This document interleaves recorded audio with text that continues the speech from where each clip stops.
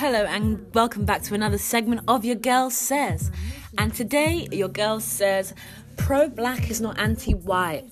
Okay guys, so I'm going to start off this segment with one of my favourite quotes from one of my favourite authors, that is James Baldwin. And I came across this quote when I started really researching James Baldwin. So the quote is, "To be a Negro in this country and to be relatively conscious is to be at rage almost all the time."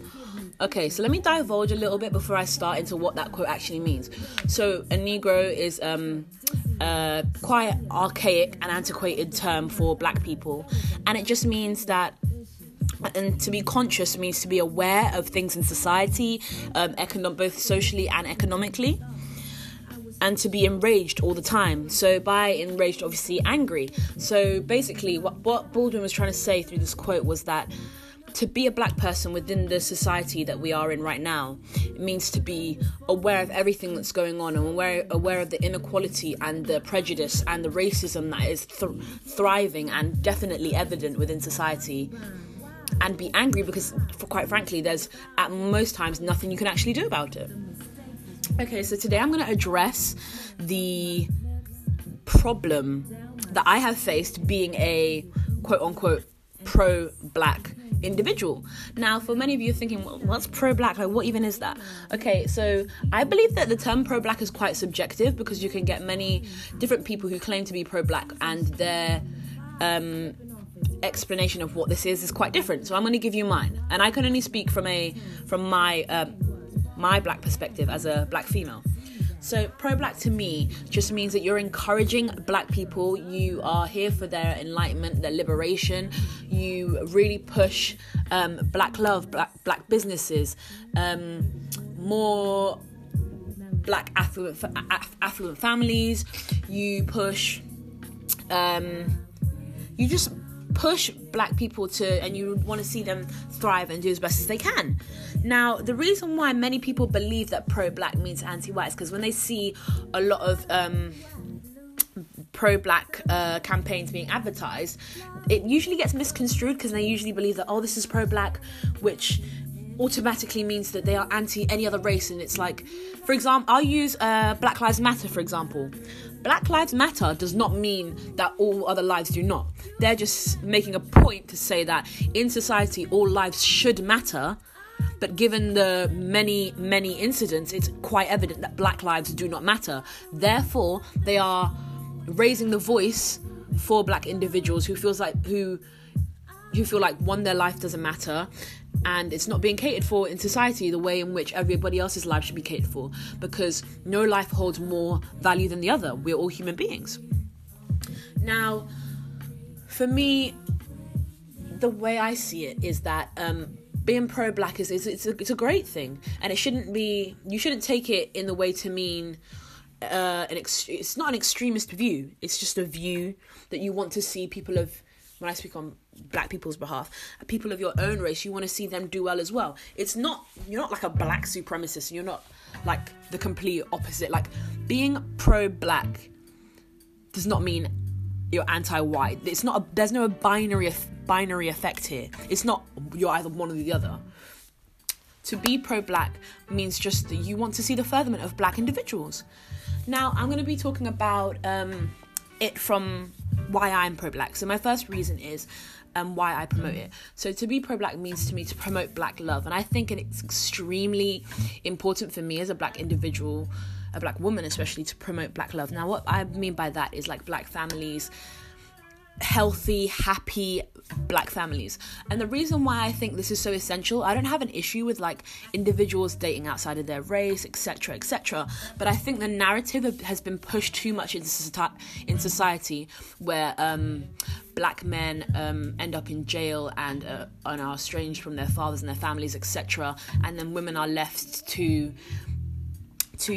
kind of be the matriarchal figure in the household and help and just cater to all things domestic whilst going to work, whilst the man is either estranged, in jail, or just committing antisocial behaviour. And I think that narrative is something that's been pushed so much within society that for a lot of black individuals, speaking for myself, I can say that I can count on my fingers the amount of healthy, thriving, working black families that I've seen growing up. Now, we are a product of our environment. I do believe this, but I think we need to push the narrative of black love and the fact that a black woman and a black man, or a black woman and a black man and a black man can have a family together, and that family can be successful, and that family can thrive, and there can be generational wealth within the black community. I think that's an extremely important thing to push into the heads of our young black generation, because I think we as black people have a history of stepping outside of our race and then creating, let's say, wealth and achievements outside of our races with other races. Now, there's nothing wrong with that, but I believe that sometimes when this is done, say for example when a black female goes with a Caucasian male outside of her race, quite evident, and then she creates a family and she's like, black men ain't never done this, and they haven't done this, and they haven't done that. Okay, you can be with someone outside of your race, but doesn't mean you have to then tear down the rest of your race, and that's where I think that we go wrong. I believe that promoting black love is essential, because growing up as a young black child, you want to look up to your parents and you want to see, okay, this love can work. I can count on my hands the many times in cinemas I've never seen two leading black roles in a romantic comedy. I've never seen them show black love. That's unless it's a Jordan Peele movie, unless it's a Tyler Perry movie, unless it's a Spike Lee movie. We don't see black men and women of both sexual preferences as romantic female leads, or romantic leads, sorry. That's really interesting, and I think that what we should take away from this is the fact that if the media and these the movies, the music is only a reflection of society, what is that saying about black love? Is that saying that black people can't be happy and create a loving family environment? That is the question. Okay, so now moving on to my second half of this episode on pro-black does not mean anti-white.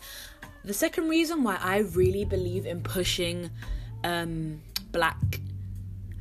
idea of pro-black is because I believe that as a black community, we should push black businesses. Now, my reasoning behind this is that from watching this Netflix show called Crazy or Mad Max or something ridiculous like that on Netflix. I will put that in a description when I can remember what it's actually called when I go back on it. But from watching this documentary on Netflix, the black community is the only community, and this documentary was based in America, we are the only community that struggle to keep the dollar within our own community, so in our own race, for more than a couple of hours. The Asian community can keep the dollar within their name for over 28 days, and the Caucasian community can keep the dollar within their community for just as long as the Asian community.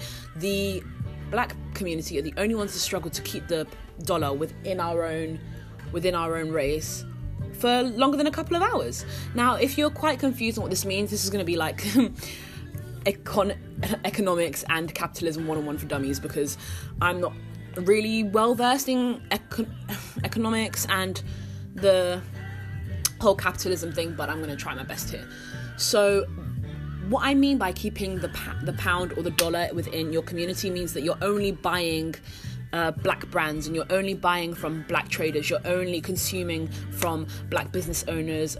So this would mean you only go to a black barbershop, you'd only go to a black butcher's, you'd only go to a black supermarket, etc. So to keep the pound or the dollar within your own community. So this increases your not your worth, but your overall like net capital, etc. Whatever all that means. So the reason why I believe that this is a thing that we should push is because all other communities are able to kind of benefit off of black people, and that's quite a wild statement, but I'm going to divulge and kind of explain to you what I mean by that. Other businesses are aware that, let me use the hair and beauty sector of like business. So the black community are the number one consumers in hair and beauty. Now, I don't know if where you're listening from, but I know definitely from Southwest London, the beauty hair shops, they supply Afro-Caribbean, Indian, etc. So hair and beauty, cosmetic products, etc. And you will never see a shop owned by a black person. It will always be someone from the Asian community. It will always be someone either Chinese, Indian, etc. Now, they have seen that there is a hole in the market which the black community need, or there's a strong demand for it. They have now capitalized on that and used it to their advantage. So they're really good with other communities such as Asian and Caucasian are really good at setting up businesses, and these businesses are always supported not only by their own but also by other communities. Ask yourself, now that you're sitting down and listening to my podcast, how many times have you bought something that's black owned? And could you be black owned for just one day? Like, how easy or how hard is it to keep the pound or the dollar within our own community for longer than an hour? That is my test for you guys. If you can just buy black owned for one day, and that means anything you consume, anything you use, anything you buy, your modes of transport, etc. Can it be black owned? Can you drive a car that's black owned? Can you drive a car that's made by black individuals, etc.? A black company? Now, many of you might say, oh my God, this is so radical. I'm just saying, think of it as from an experimental point of view. Think, okay, if other communities can do this and they're quite, I'm going to be quite general, but the Caucasian and Asian community are quite affluent. And then when you look at the comparison between the black community, who more than often are not as affluent, and we have to ask ourselves why. Why are we the biggest consumers in things such as cosmetics, sports, etc., but yet we can't even keep the value of our money or high in our own community? Why is that? Now, there was a time period where we were able to keep the pound or dollar within our own communities for multiple days, years, etc. And that was leading back all the way to segregation, because obviously when in the Americas, when the Jim Crow law was rife and happening, black individuals could only use and go to establishments owned by black individuals, so therefore they were able to keep the pound or the dollar within their communities. Obviously, that was met with quite a lot of angst and frustration. Granted, because it's absolutely ridiculous. The segregation was absolutely ridiculous. But there is a silver lining within that. We were able to keep the pound and the dollar within our own communities for a longer period of time, meaning that we increase our value as a whole. Now, that is just my take on the kind of economic side of things and just building your value overall as a community. That's why I really love to support black-owned businesses. And another part of that, I guess, comes from the idea that I want to now see a lot more generational wealth. I don't want to see generational poverty. Let's I'm going to say generational quite a lot in this tiny little segment. But let's break those generational curses that say that debt, etc., all these things. Let's break that cycle and let's see generational wealth pour into black families, because to be honest, that's a thing I believe that really holds us back as a community. The fact that there isn't a lot of generational wealth and capital being generated. So that means a lot of I'm speaking on my, like I said, it's only my experiences, only my it's my situations that I can speak from. But I say this to say that not a lot of black families you see investing, etc., having loads of assets in which they can now create a capital from and then pass on to their offspring, and thus creating generational wealth. I don't see that happening quite a lot. It'd be great if we push these black-owned businesses so they can create a business to pass down to their offsprings and the generations to come, thus creating a space where there has to be generational wealth, for wealth to really keep up and travel throughout the years. I'm probably explaining this really bad. I hope you all are able to understand.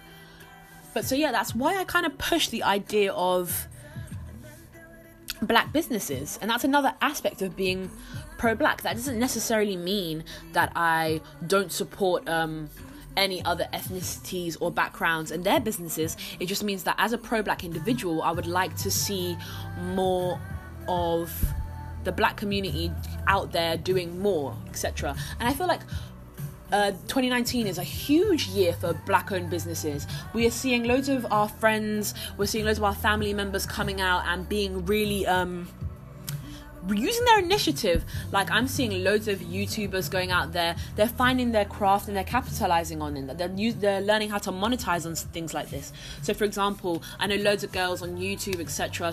Even some of my friends that are now making wigs, they're selling them. I know girls that are creating clothes. Shout out to Alicia, like, her designs are mad, like, amazing.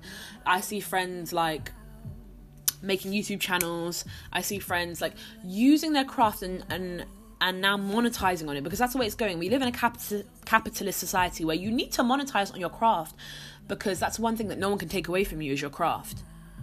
And never think that one sector is too saturated. Especially for black individuals, never think that one sector is too saturated for you to use to monetize. So yeah, I would say, even though it hasn't been it just hasn't been very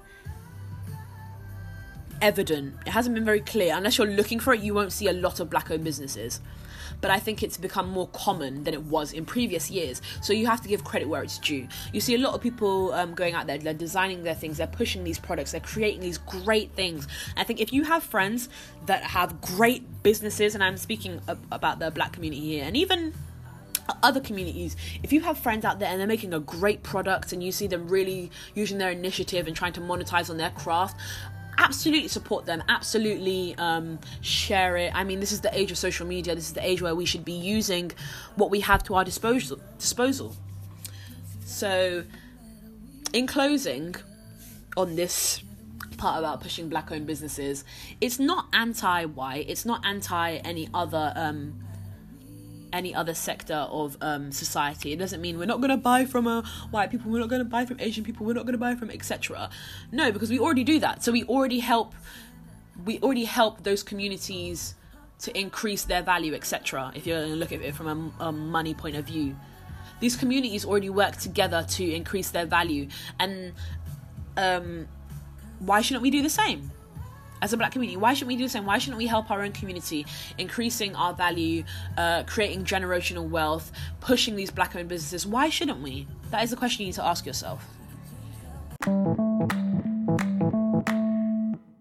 So this is the last segment of this episode about being the fact that pro-black does not mean anti-white. And now I'm going to speak on a more educational side of things. So I'm referencing to like schools, etc. Being pro-black for me, the reason why I push it so much is that, for example, from a academic point of view, if we look at the curriculum, I'm speaking about like British culture and the British curriculum. If we look at the curriculum that we are faced with, it's a lot of the times founded around British history. Now, from being from the Caribbean and going, I haven't been to like secondary school, etc., but being at preschool, both parents and extended family being educated in the Caribbean, the curriculum differs. In England, we see a lot that the curriculum is featured around European history, very Eurocentric topics. So within English, it would be either American, I say American, but like, so Caucasian, American, but like Caucasian authors. So for example, Fitzgerald, who can only write from a Caucasian male point of view. And then we have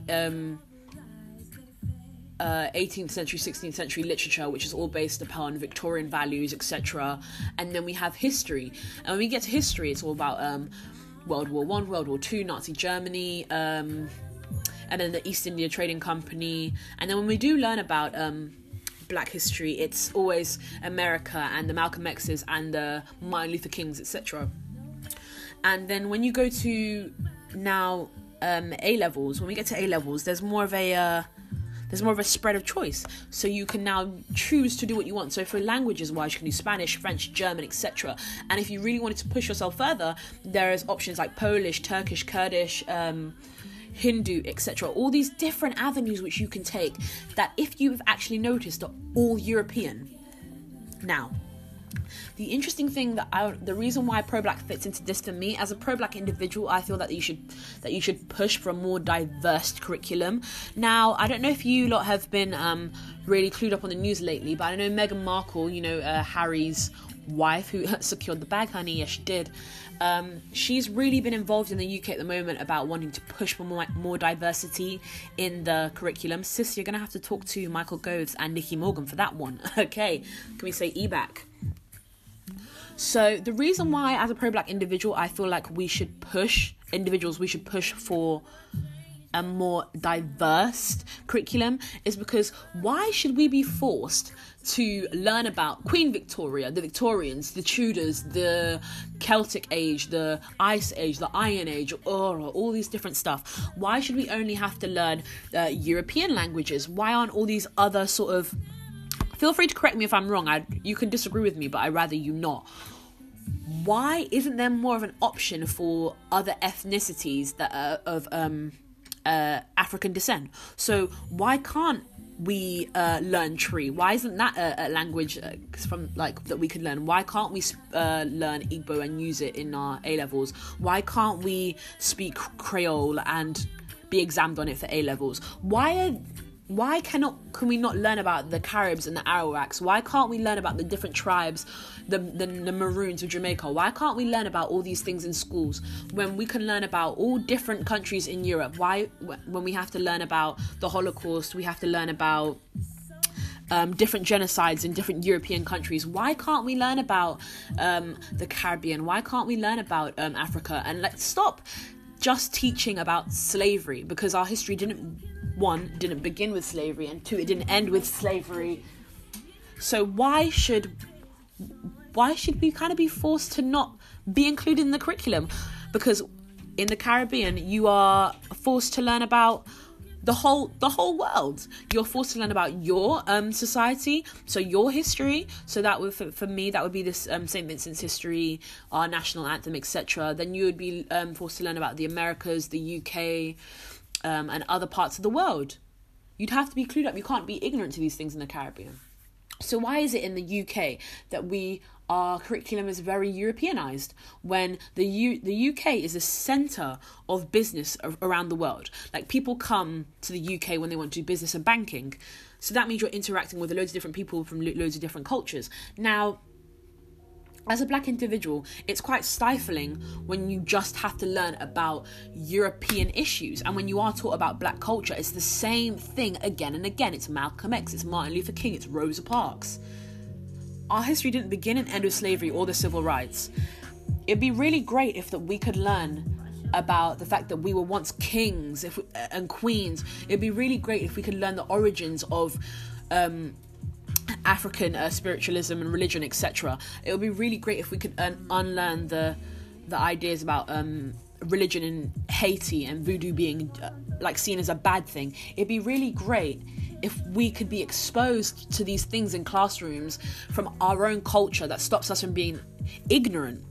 It'd be really great if we didn't have to rely on our family to educate us or rely on Google, because the thing is, we grow up with all this knowledge of what's going on in the UK, but our own background we don't know enough about. And you'll probably say that, it should be in the hands of your family, etc., in the hands of you yourself to take your own initiative. But as a school's there to educate you, and as a pro-black individual, I really believe that it's part of the school's obligation to teach a child about themselves. But hey, that's just my point of view. You can disagree, but I'd rather you not. So in closing, I really believe as a pro-black individual, we should push for more diversity in the curriculum. I would love to learn about my my background from my teachers. I would love to have to not explain what things like colorism is. I'd love to have to not explain the fact that this is prior to a conversation I had with my friend, shout out Rebecca. We just had a conversation about the fact that she had to actually explain to her uni professor what Black History Month was, and the fact that we even had Black History Month, or the fact that the Black Panthers are not just a Marvel character, but they are in fact a political civil rights group that derived in the 60s. The fact that children are having to explain these things to professors and teachers, I think there is an error within our curriculum, and I think there is an error that needs to be fixed. So in closing, these are just the reasons why I consider myself a pro-Black person. And in saying that, I say this: just because I believe in that we need a more diverse curriculum, doesn't mean that I completely disregard the curriculum that we have now. I think it's great. I think it's taught me so much. I think it's really handy, especially for the environment in which we live, to know all about the history of England, about Europe, etc. So when I say Europe, I'm speaking about Europe, etc. I think it's great, but I think that there needs to be more diversity. I feel like Black kids, boys and girls, need to feel more included and feel like, okay, I'm more than just a descendant of slavery. Do you know what I mean? And I feel like for us who grew up 2000s and beforehand, who were born 2000s and beforehand, are kind of aware of this because of the social climate and cultural climate that we were born into. But I think after 2000s, I think that's kind of lacking, that education, especially on the home front. So I feel like that slack needs to be picked up in schools.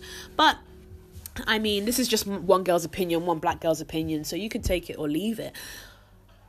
So yeah, guys, so just to conclude, pro-Black does not mean anti-white. I mean, we love white people and Black people both, but we just believe that in enlightening and furthering Black individuals in society.